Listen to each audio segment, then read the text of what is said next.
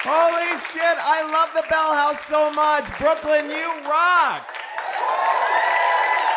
If you don't know, Risk is the show where people tell true stories they never thought they'd dare to share in public.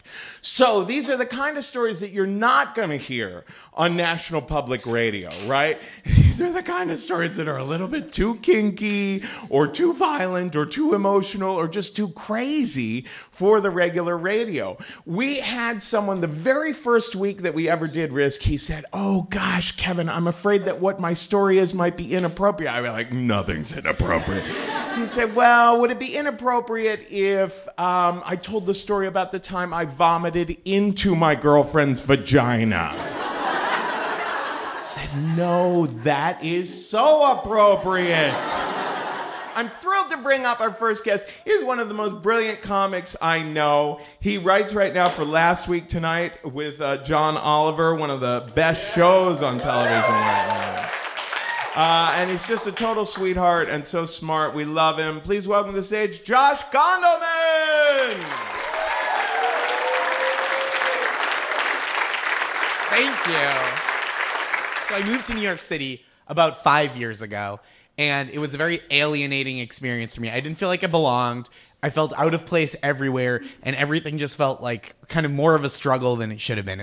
I felt lonely, even though I had friends and was in a relationship. And I felt unsure of myself, even though I knew what I'd come here to do. And I had felt very good when I moved here, and it just kind of rattled me. And I want to tell you a story about how I came to feel at home in this city. And maybe this will make you guys feel a little better if you ever have these kind of moments of alienation and loneliness. And the story happened on the subway, which is like the crucible of humanity in New York City. Like, it really tests what you're made of as a person, and you come out different on the other side of every trip. I was just in London for 3 days, which is 5 days American, and London is like a huge metropolitan city, but in a lot of ways it's kind of quaint and old-timey compared to New York, specifically because of the public transportation. In London, they have signs in all their subway stations warning you not to get too close to the platform edge. They say, "Mind the gap," right? Very charming logo. Tourists buy it on T-shirts. In New York, for contrast, in all our subway stations, we have signs that say, "In 2012, 141 people were struck by trains. 55 were killed." That's not even a warning. There's nothing there that tells you how to act. That's just us as a city boasting about how lethal our public transit is.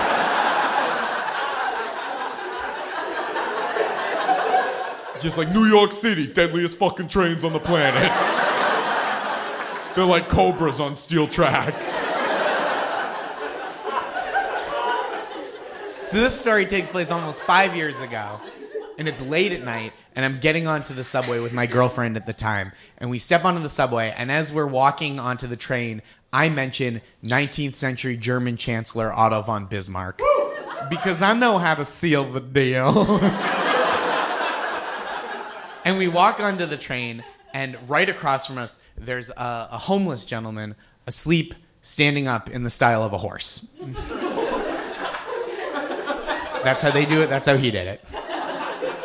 And that wasn't the moment that I felt at home. I wasn't like, "Let me join you, father," right? That's just where it starts. So we walk onto the train, and when I mention Otto von Bismarck, the 19th century Chancellor of Germany, he wakes up, stares me in the eyes, and engages me in debate. Like, we're a one-on-one debate society, and my time is up. And I expected him to have kind of the standard homeless gentleman voice, right? Like Tom Waits on his Tom Waitsiest day. But he didn't. He had this beautiful, rich baritone. And when he spoke to me, this is what he said, verbatim. He goes, "There were no chancellors in those days. Otto von Bismarck was the king of Germany. He unified the Germanic people, but he scattered Africa. That is the legacy of Otto von Bismarck." Then he fell back to sleep, standing up, like Abraham Lincoln at Disney World's Hall of Presidents.